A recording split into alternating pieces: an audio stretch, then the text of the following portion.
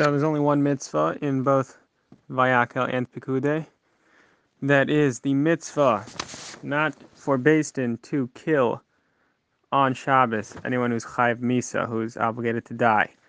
And we learn this from the pasuk in the first aliyah that says, "Lo Tva'aru eish b'chomosh v'otechem b'yom haShabbat." You should not burn a fire on Shabbos. And the question is, we know that you can't burn a fire on Shabbos because you can't do any malacha, and fire is one of the malachas.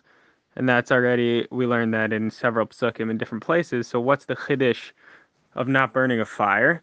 So the drasha and the mechilta is that you shouldn't burn a fire, as in kill somebody who's chayiv to be burnt on Shabbos. So it's an interesting drasha. So anyway, so the Rambam and the Chinuch here both count that as one of the 613 mitzvahs, not to kill somebody on Shabbos, even if they're chayiv misa. You should rather delay that punishment. And the Minchas Chinuch points out that the Rambam makes it sound like it's even somebody who's not chayiv to die, but just any form of punishment, lashes, anything like that, you shouldn't be doing to somebody on Shabbos. And the Minchas Chinuch brings down that the Magen Avram doesn't understand, because he thinks that the whole point of this is that killing is not allowed on Shabbos in general. It's from the malacha of shchita, of slaughtering an animal. It's the same is true for slaughtering a person.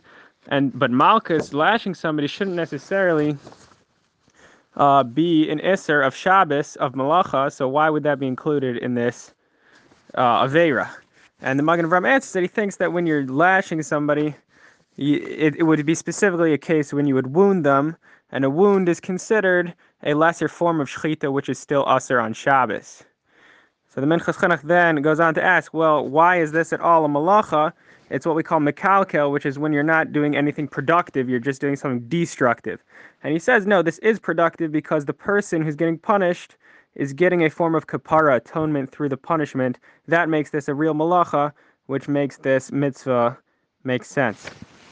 Have a good week.